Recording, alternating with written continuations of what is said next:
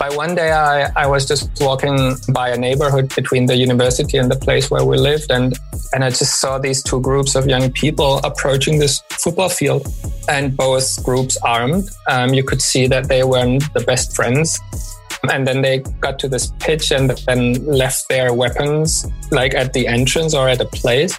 And then if you hadn't seen the situation, but just arrived when they started to play, you would have said, hey, what a cool football match. Everybody communicating, everybody enjoying themselves. Just a normal football match where people felt very comfortable just to, once it was done, to walk off again, take their weapons again and continue killing each other again.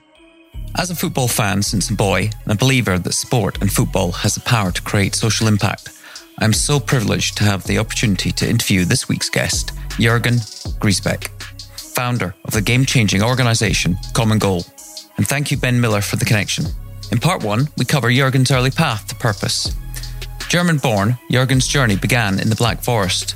Growing up in Stuttgart with a mother who worked as a lawyer's assistant and a football-playing hospital administrator father, Jürgen's childhood provided little evidence that a life of social impact lay ahead. Studying sports science, travels through Mexico and Costa Rica, developing a love of Latin America and meeting his now wife all contributed to him taking a scholarship in Medellin, Colombia, 3 months after the death of drug cartel leader Pablo Escobar. In that dangerous and unpredictable environment, Jürgen witnessed firsthand how football had the power to create unity when he saw two rival gangs set aside their weapons and participate in a football match. In this serendipitous moment, his idea for Football for Peace was born. Engaging the gang leaders, he designed a novel, accessible approach to football match rules that helped the players develop conflict resolution skills, empathy, respect for women, and collective responsibility. The transformative impact in the city led him to being invited to replicate the model and help address extremism in unified Germany, where he created street football for tolerance. He soon recognised the need and the opportunity to create a platform where resources and experiences could be shared. Forming Street Football World, it now has a presence in 135 countries, a network of social impact, community organisations using football as a mechanism to address social inequity for underserved youth. Jürgen ends part one discussing why the global and regional football organisations like FIFA and UEFA have not embraced social impact at the core of their work. And in part two, we dive deep into Common Goal and the incredible work Jürgen and his team are doing to inject social impact into the DNA of football. This episode is evidence that finding one's purpose is not a linear path. It takes time, trust, and faith that circumstances and life events have a unique value in the process of discovering one's purpose in life. I hope you enjoy the wit, wisdom, and social impact of Jürgen Griesbeck. Jürgen, welcome to the Impossible Network podcast. Thanks very much for having me, Mark. It's been a long time coming. We spoke to Ben Miller in Barcelona last May, and he recommended that we should interview you next. So a year and 1 month later, here we are. So it's good. So where are you at the moment? I'm actually also in Spain. I'm further south in Spain, in Andalusia. Oh, lovely. Have you been there for the whole of the lockdown? Yeah, for the whole of the lockdown. Yeah, there was no way to getting away. Actually, also one of our daughters was here, and she initially came for a week and spent 12. Nice. Yeah, very nice. That was one of the upsides of the lockdown. Well, good. Well, let's jump in. Before we get into your life in football, social impact, philanthropy, we'd like to understand a bit more about your background. I think you grew up in Germany, and we'd like to understand a bit more about the impact of your parental support and guidance on the direction in life, your values, and their sense of worldview and where that came from. I think that's actually a difficult question. I was born in the Black Forest, like in a tiny village, like uphill, but didn't stay for long. So my parents moved away from that place when I was age 2, I think. And then we went to another place up north in Bochum, where we spent another 3 years and then settled in relatively close to Stuttgart for then the rest of my childhood and youth before I went off studying then from there. So the place where I actually most relate to is that place close to Stuttgart. In terms of guidance, I'm not sure. It was like a very protected environment, not much edges, but not much inspiration either. So it was like a good value base, but even if you ask me what I remember of my childhood, very little comes to mind. I don't remember that much. And sometimes I like to think that it has been because of that, like very protected. Now no big like sparks in either direction. So it was, I don't want to call it boring, but sort of very mainstream, I would say. So even until the age I started studies, I wasn't settled in life, I would say. I was well oriented and had a common sense, and values were all right, but I didn't have an ambition in life beyond the next steps or so. What did your parents do? My mother was, when I was born, she was an assistant at a lawyer's place, but then she stopped working and never went back to work again during the whole time I grew up. So she worked at home. And my father, he was for a good while a football player, but in times when it wasn't a professional thing. So he played football, he earned some money off it, but then the deal was mainly like to the clubs where he went, they would offer him a job in addition. So he had a job and played football. And he worked actually in a hospital and was administrator in a hospital.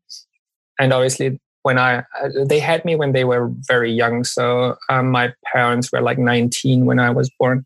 And I don't think that was the plan. And so I think they were just crashing into parenthood with me and took it from there. So when I was age 15, 16 or so, my father stopped playing, moved on to coaching and continued his job like as a hospital administrator. And so there was some football in my early life, but I don't remember that much either. There was one thing I do remember, that actually my father, he was playing at a club where there was, based on an injury, there was some sort of a conflict in the club, which then translated down to me, to a 9-year-old, used to play and score a lot of goals. And then all of a sudden I found myself on the bench and not playing anymore.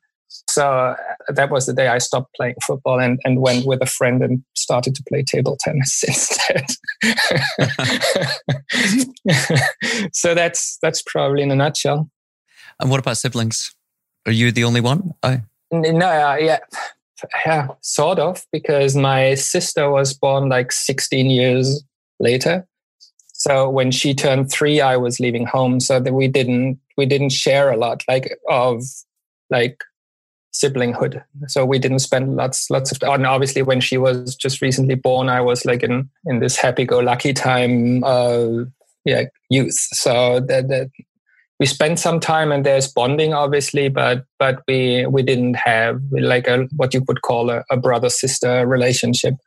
So we had to connect much further down the line when she was getting close to adulthood herself.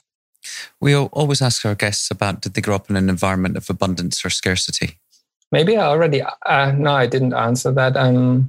I wouldn't say neither nor. There was never like an issue of having food on the table or like real fear of something could go really wrong. But on the other side, there was never like the idea of, okay, whatever I'd like to have, I can have. So somewhere in between, I would say. Okay. And you were growing up in Germany. It was, I suppose, a time of economic sort of abundance for the country and great transformation and the unification of Germany.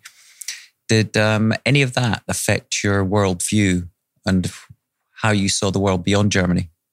I started to look beyond Germany when I left home, actually. Like during the time I was living with my parents, we probably went 2 or 3 times on vacations outside somewhere, like relatively close, being it Croatia or Italy or something like that. Very like these very normal mainstream holidays. And then once I finished school, it was like my first experience like traveling, and that took me to Mexico and Guatemala for 3 months. And I think that influenced me a lot. It influenced actually my studies also, because I went there without even thinking about the fact that I wouldn't be able to communicate with the people I would meet in Mexico and Guatemala. And then I felt really bad about it once I was there. So one consequence was that I not just studied sports, but also Roman languages in order to get that one fixed. And also like this sense of, there was obviously no cell phone, no nothing. Like there was postcards and $4 a minute telephone conversations also. So there was actually, we were really like, I went with my girlfriend at the time, and and we were really gone like for 3 months. There was like no connection to anything beyond like the presence we were living there. Yeah, that made me fall in love with Latin America. So that was a big influence. And then the time when actually Germany was reunified, I wasn't in Germany. I was on a year abroad during my studies, on a year abroad in Costa Rica. So I did 2 semesters in Costa Rica, 89 to 90. So I missed that one.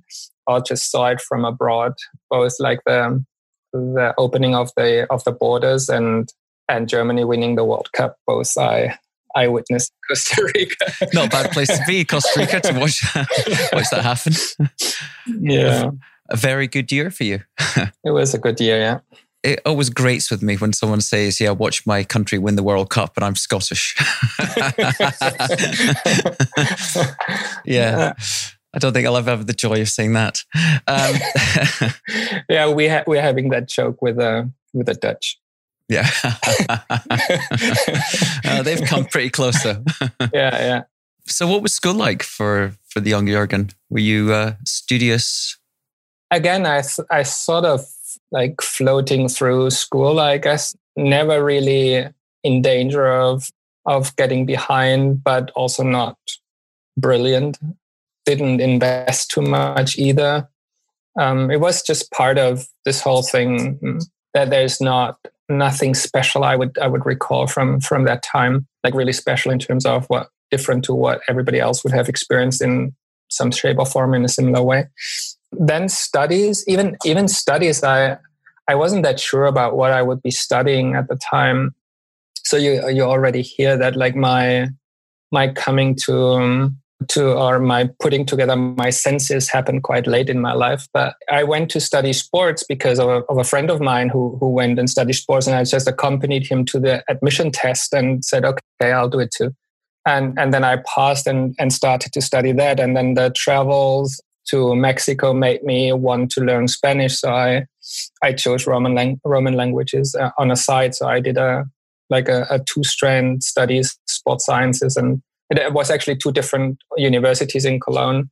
But it was very nice because I really laid back studies at the sports university. So everybody in sports clothes all the time, like there's sweating all the time, and like from one like doing sports and then going to sports medicine class or to like these kind of things, and then university was like a different environment. So I enjoyed like moving between these two worlds, and there was a forest in between, so you could just bike back and forth. It was really nice. In that sense, I enjoyed doing both at a time. So what led you to Medellin in the 1990s? That's still linked to my studies, actually. I started, at that time, we did study really for a long time. It probably took me 7 years to finish or so. So like, I think I finished in the 13th or 14th semester. Obviously, I was a year off in Costa Rica and I did 2 studies at a time. So it's not that bad, but it was really like a life cycle. That one I do remember very well, and it added a lot to my personality. And I think at that time it was just independent of what you studied. It was important that you studied, like, and that you lived through that period where you had to earn your living and to start to organize yourself and get into like do this first step into professional life. So I think I started in 86 and finished in 93. And I actually wanted to continue and do a PhD and had already like my tutor and he took me in 92 already. He took me to a series of speeches he had agreed to in Colombia. And as I had studied Spanish, I now had to translate his speeches. And I went and fell in love with my today wife being there and during one of those speeches. And that made me then want to live there like nearly 2 years later or so. But there was a chapter in between. Obviously there was no money and nothing. And so I needed to get a scholarship. And there was only scholarship if there was a relationship between the universities. So I needed to establish first a partnership between the universities in order to be able to apply for a scholarship to be able to go to Colombia. So that was like the chapter in between. But then I managed to go like in December 93, I moved to Medellin, and we started to be together, my wife and I. And that was actually like 3 weeks after Pablo Escobar was killed by the CIA. That like was the month December 93. I think it was first week of December when he was killed, and I arrived like slightly after Christmas. So a fairly unstable environment in the aftermath of that. It was tough times, yeah. I mean, Colombia and Medellin had gone through different waves of tough times before that. So the bombings were already over. That was more in the 80s, maybe very early 90s. And with the killing of Pablo Escobar, it was like the end of the cartels, like the Cali and the Medellin cartel. And violence took a different shape, like in terms of it fragmented a lot. So there was no clear hierarchy anymore. And it went from rural to urban very much. So that was then the environment I needed to understand and in order to be there and be happy there, actually. And was it a conscious decision to focus on contemporary social problems? That was then later. Initially I went with my scholarship doing the field studies for my PhD. So that was the plan. And this came together with a commitment to offer some classes also to pre-graduate in sports sociology. So I just started with that. So I was a guest professor at the university and started to do my field studies. And that was my life, like university life, but as a professor or a teacher.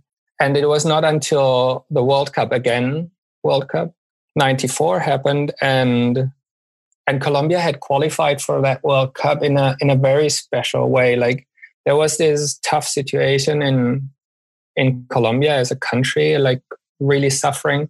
But then the last qualifying match to that World Cup, Colombia won 5-0 in Buenos Aires against Argentina, like in Argentina, and 5-0. That was like, okay, we can win this World Cup if we beat Argentina in their home turf, like 5-0. And that was not just like an exaggeration of greatness or like a feeling of we can reign the world, but it was actually the dream of the Colombians to stand out for something that was related to beauty and not to this darkness and like drugs and violence, etc. So there was a whole national dream carried on the shoulders of this national team to the World Cup in the US.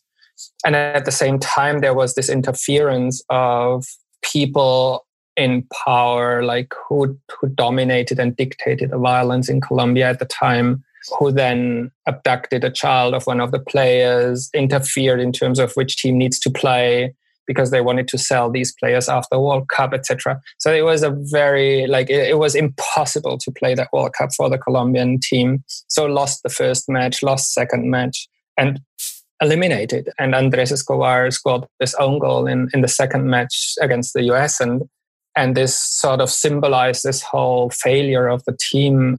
And by the man who was like the most, like the gentleman of Colombian football. So the very good guy of them all.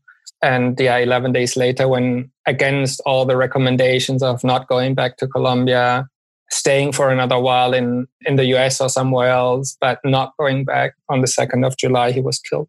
That event, and you were obviously in Colombia at the time with your then soon-to-be wife. Yeah. How did that reverberate around the country and affect the environment that you were living in, and particularly the violence that was occurring in these urban environments? Yeah. And between the gangs. Yeah, my wife, she was. I mean, it was obviously a horrible thing that happened to Andres, and it was even like it. I think it struck us more because my wife, she was working at the club where he played at Atlético Nacional, so she did like voluntary photography for the club, and this made us understand like a bit more, maybe as average. And I, as a total greenhorn in Colombia, like I just arrived, I didn't understand anything. So this allowed us to contextualize a little better, and it allowed me. And it was on that 2nd of July that I decided not to continue like with the 29 years of my life I had until then. So I went to the university and said, hey, I won't come back. I can't do this PhD and I don't want to teach anymore. And I handed back my scholarship and us expecting our first child and without any income, without any plan. So it was quite a moment. And it was just the two of us saying, hey, if you feel that you need to do something different and that you need to do something about it, then let's do it. But it was a tough decision. I mean, I had never had a child before and the responsibility that comes with it. And at the same time, like without being forced to take a decision that would leave you without like ground under your feet. Yeah, it was a special moment. So what was the impetus to actually go from that position to creating your Football for Peace initiative? There were 2 years in between, actually. Then, so I once I took that decision, then, as I said, I was totally new to the country. So violence was for me sort of abstract. I knew that there were 5,000 dead young people every year just in the city. So I knew that. You could hear the shootings like at night, sometimes during the day, sometimes closer, sometimes not that close.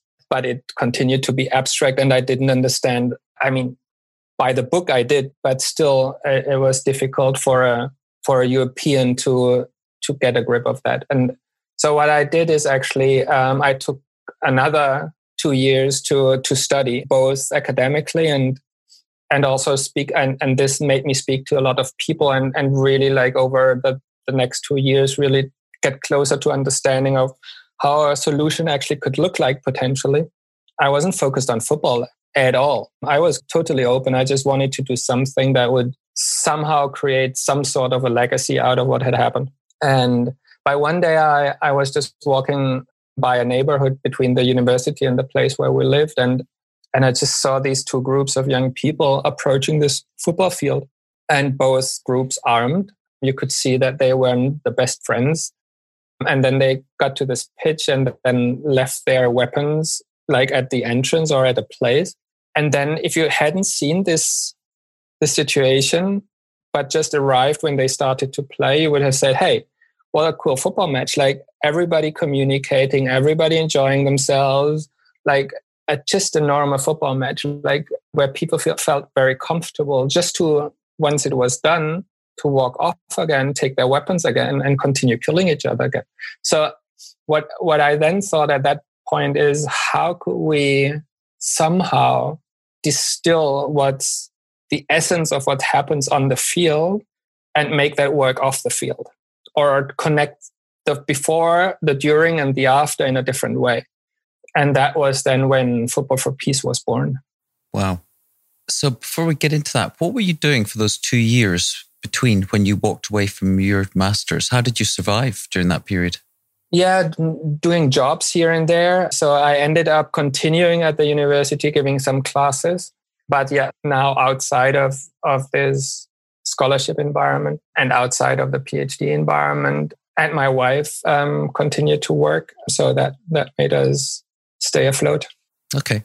So can you talk to us about the methodology? You said you witnessed this incredible coming together of two rival gangs to play and to engage in a sporting experience. Mm-hmm. How did you start to sort of deconstruct the elements that created the methodology that allowed you to build something that would allow them to behave in a better way off the pitch through what you designed to be the on-pitch experience? Because it is, when you read about it, it is quite a novel approach to building a on-field solution.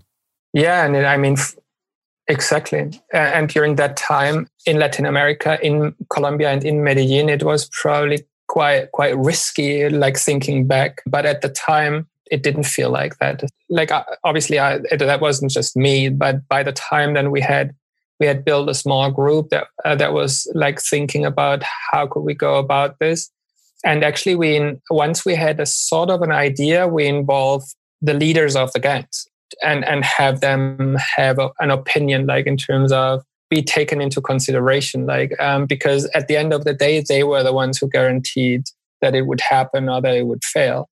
So, and they were very, how would you call that? Very hostile at the beginning. And then like, I think it was like two things: curiosity on their side, like, let's try something, and then the willingness to live in peace. Like, that violence wasn't like the choice in their life. So they also wanted this to end. So it was a bet on their side too at the end.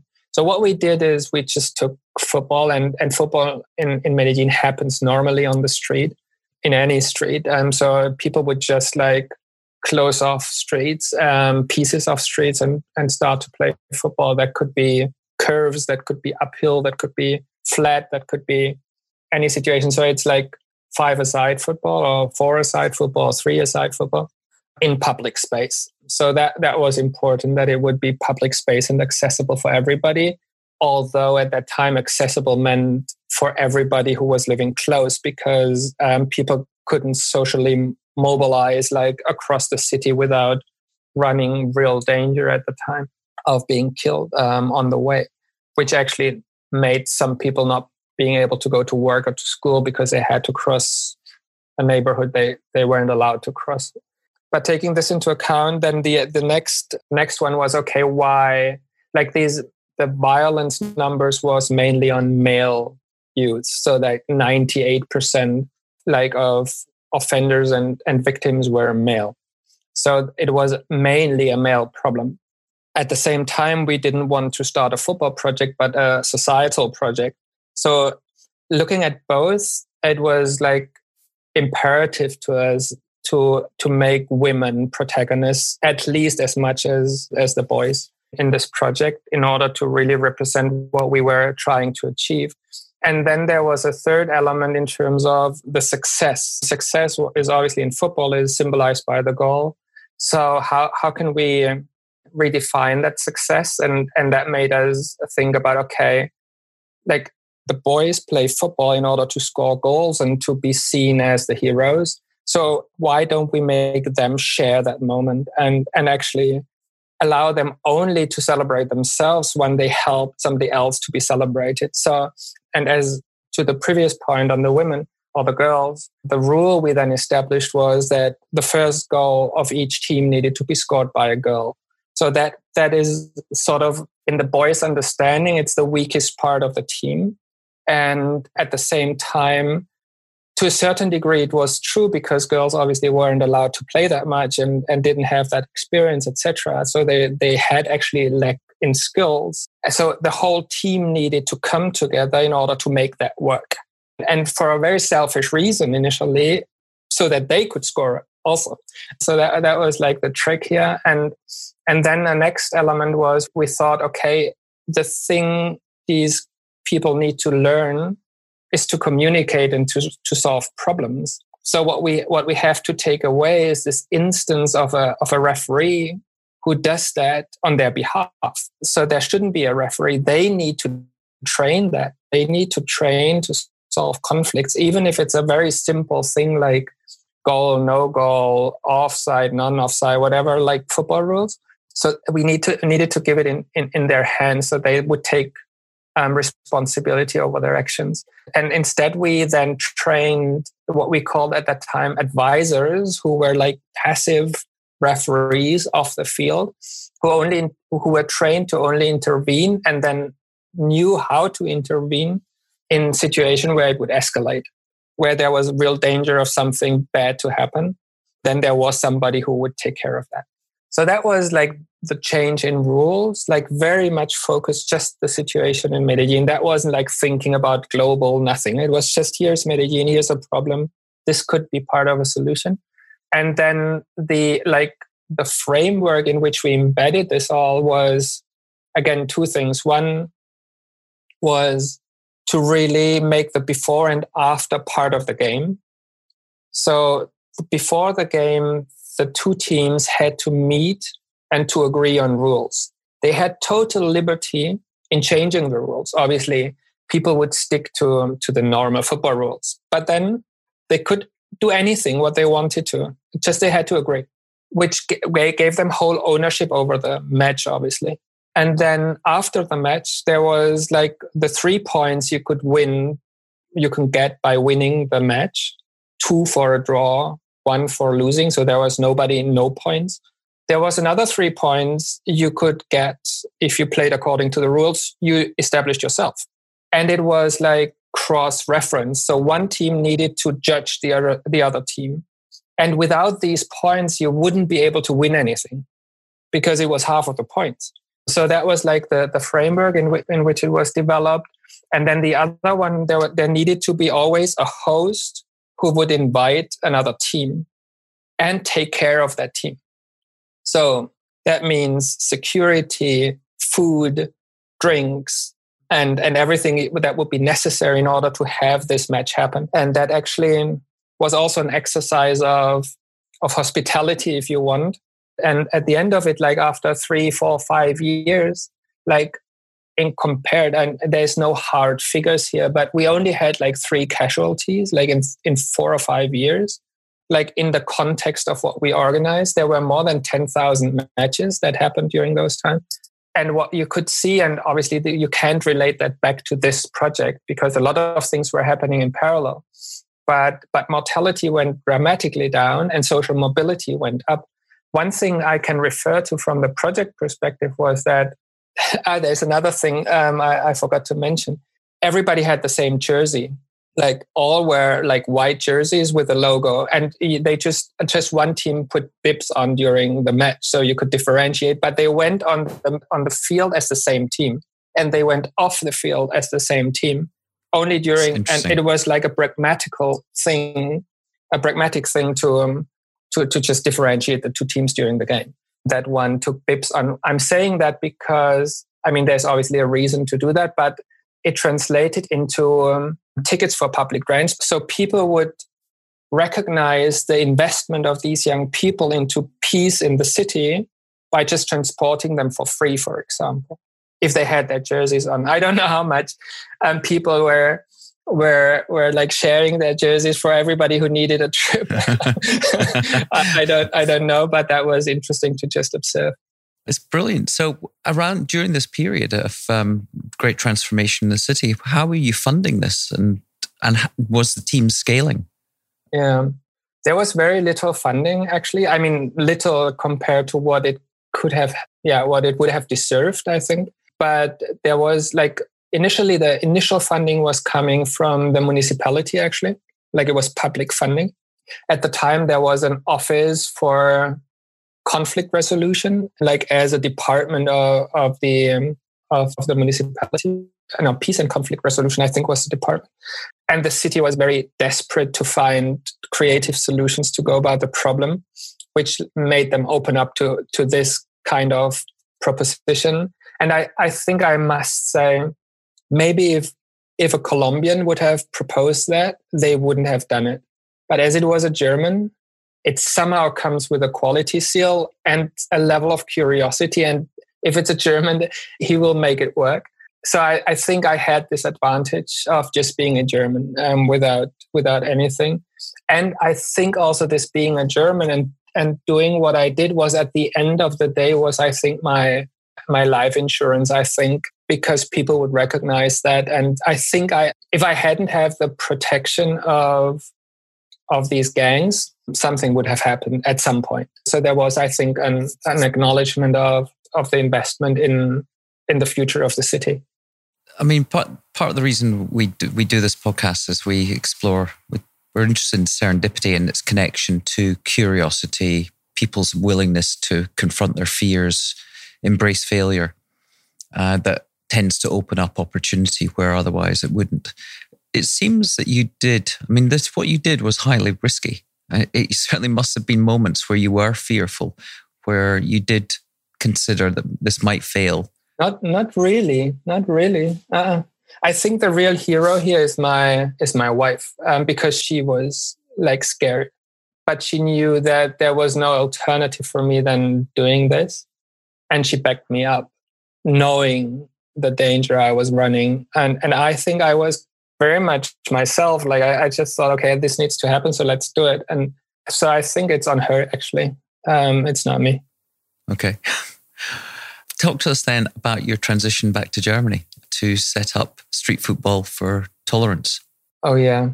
There's another of those moments. Actually, I had established a relationship with a representative of the German government in Medellin, and he told me one day, "Hey, there's a delegation from Germany coming. The vice presidents of the parliament are coming, like of all parties. So I can show them all the usual stuff, but you're not official, but you're a German, so I'll show them your project." No. I invite you to talk about your project, he told me. So I said, "Hey, I can do that." But then I thought, talking about this project, what impact will I have? They need to see it. They need to like expose themselves to it. So I asked him, "Hey, where exactly do you go after that meeting with them?" "Oh, we go and head to a restaurant." And what I did then is, okay, there's only one road.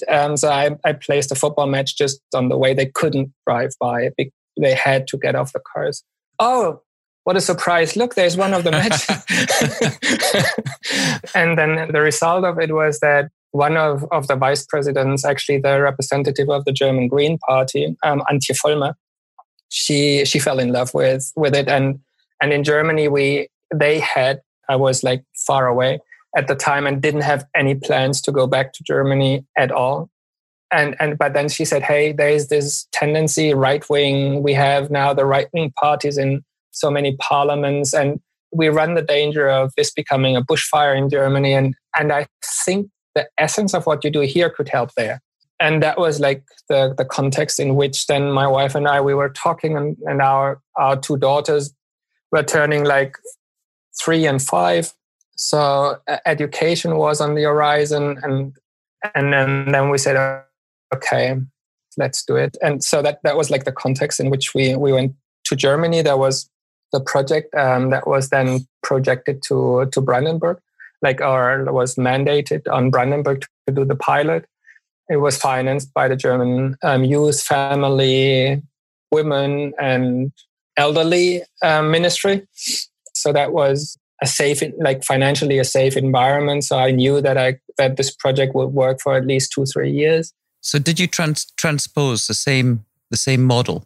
In essence, yes. But it was much harder in Germany than in Colombia, okay. Which is very surprising. I thought, okay, there is like another level of code of conduct which would make it easier to penetrate people, but it wasn't. At the end of the day, it was much easier in Colombia because there was so much passion involved. There was so much.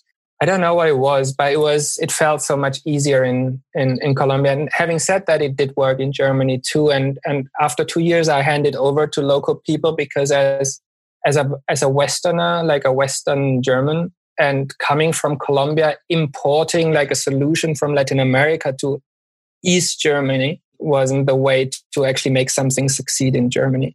In East Germany. So I needed rather sooner than later, I needed to hand it over to like colleagues who were from Brandenburg. And by then I had felt like curious about, okay, it worked in Colombia. It now works in Germany. There must be other people who have come across a similar solution, like using football as a tool for transformation in their communities. And so I just did some research, found some initiatives. And it was true. There was people using football as a tool similar to what we had done in Colombia and in Germany. But they didn't know each other. They were just all the time reinventing wheels, making inefficient use of resources, etc. So I thought, okay, it might be an idea to actually build a platform where all these initiatives could meet and we could accelerate like impact and reach so many more. Share knowledge. Yeah. Exactly. Share knowledge and develop much faster and get further, like collectively. So that was then the birth of Street Football World in 2002. I managed to translate like the trust the ministry had started to deposit in the organization in Brandenburg to translate that into a seed investment in Street Football World. And luckily, again, a World Cup. Like it's the third now I'm mentioning, right? And the World Cup in Germany was on the horizon, and Germany was interested in building some sort of a social legacy around it. And Street Football World became one of those things. So we were then funding throughout until 2006-07, and the ministry actually continued until 2010 to invest like a base funding, seed funding, in Street Football World. And what we have done with Street Football World since then is actually to surface all these meaningful community-based initiatives that had this common denominator of having identified football as a driver and a success factor to achieve their missions, being in the health environment, in the education environment, or in terms of social inclusion, in terms of homelessness, in terms of gender equality, whatever the topic relevant for the community was, football has, in these cases, had played the role of accelerating and increasing impact.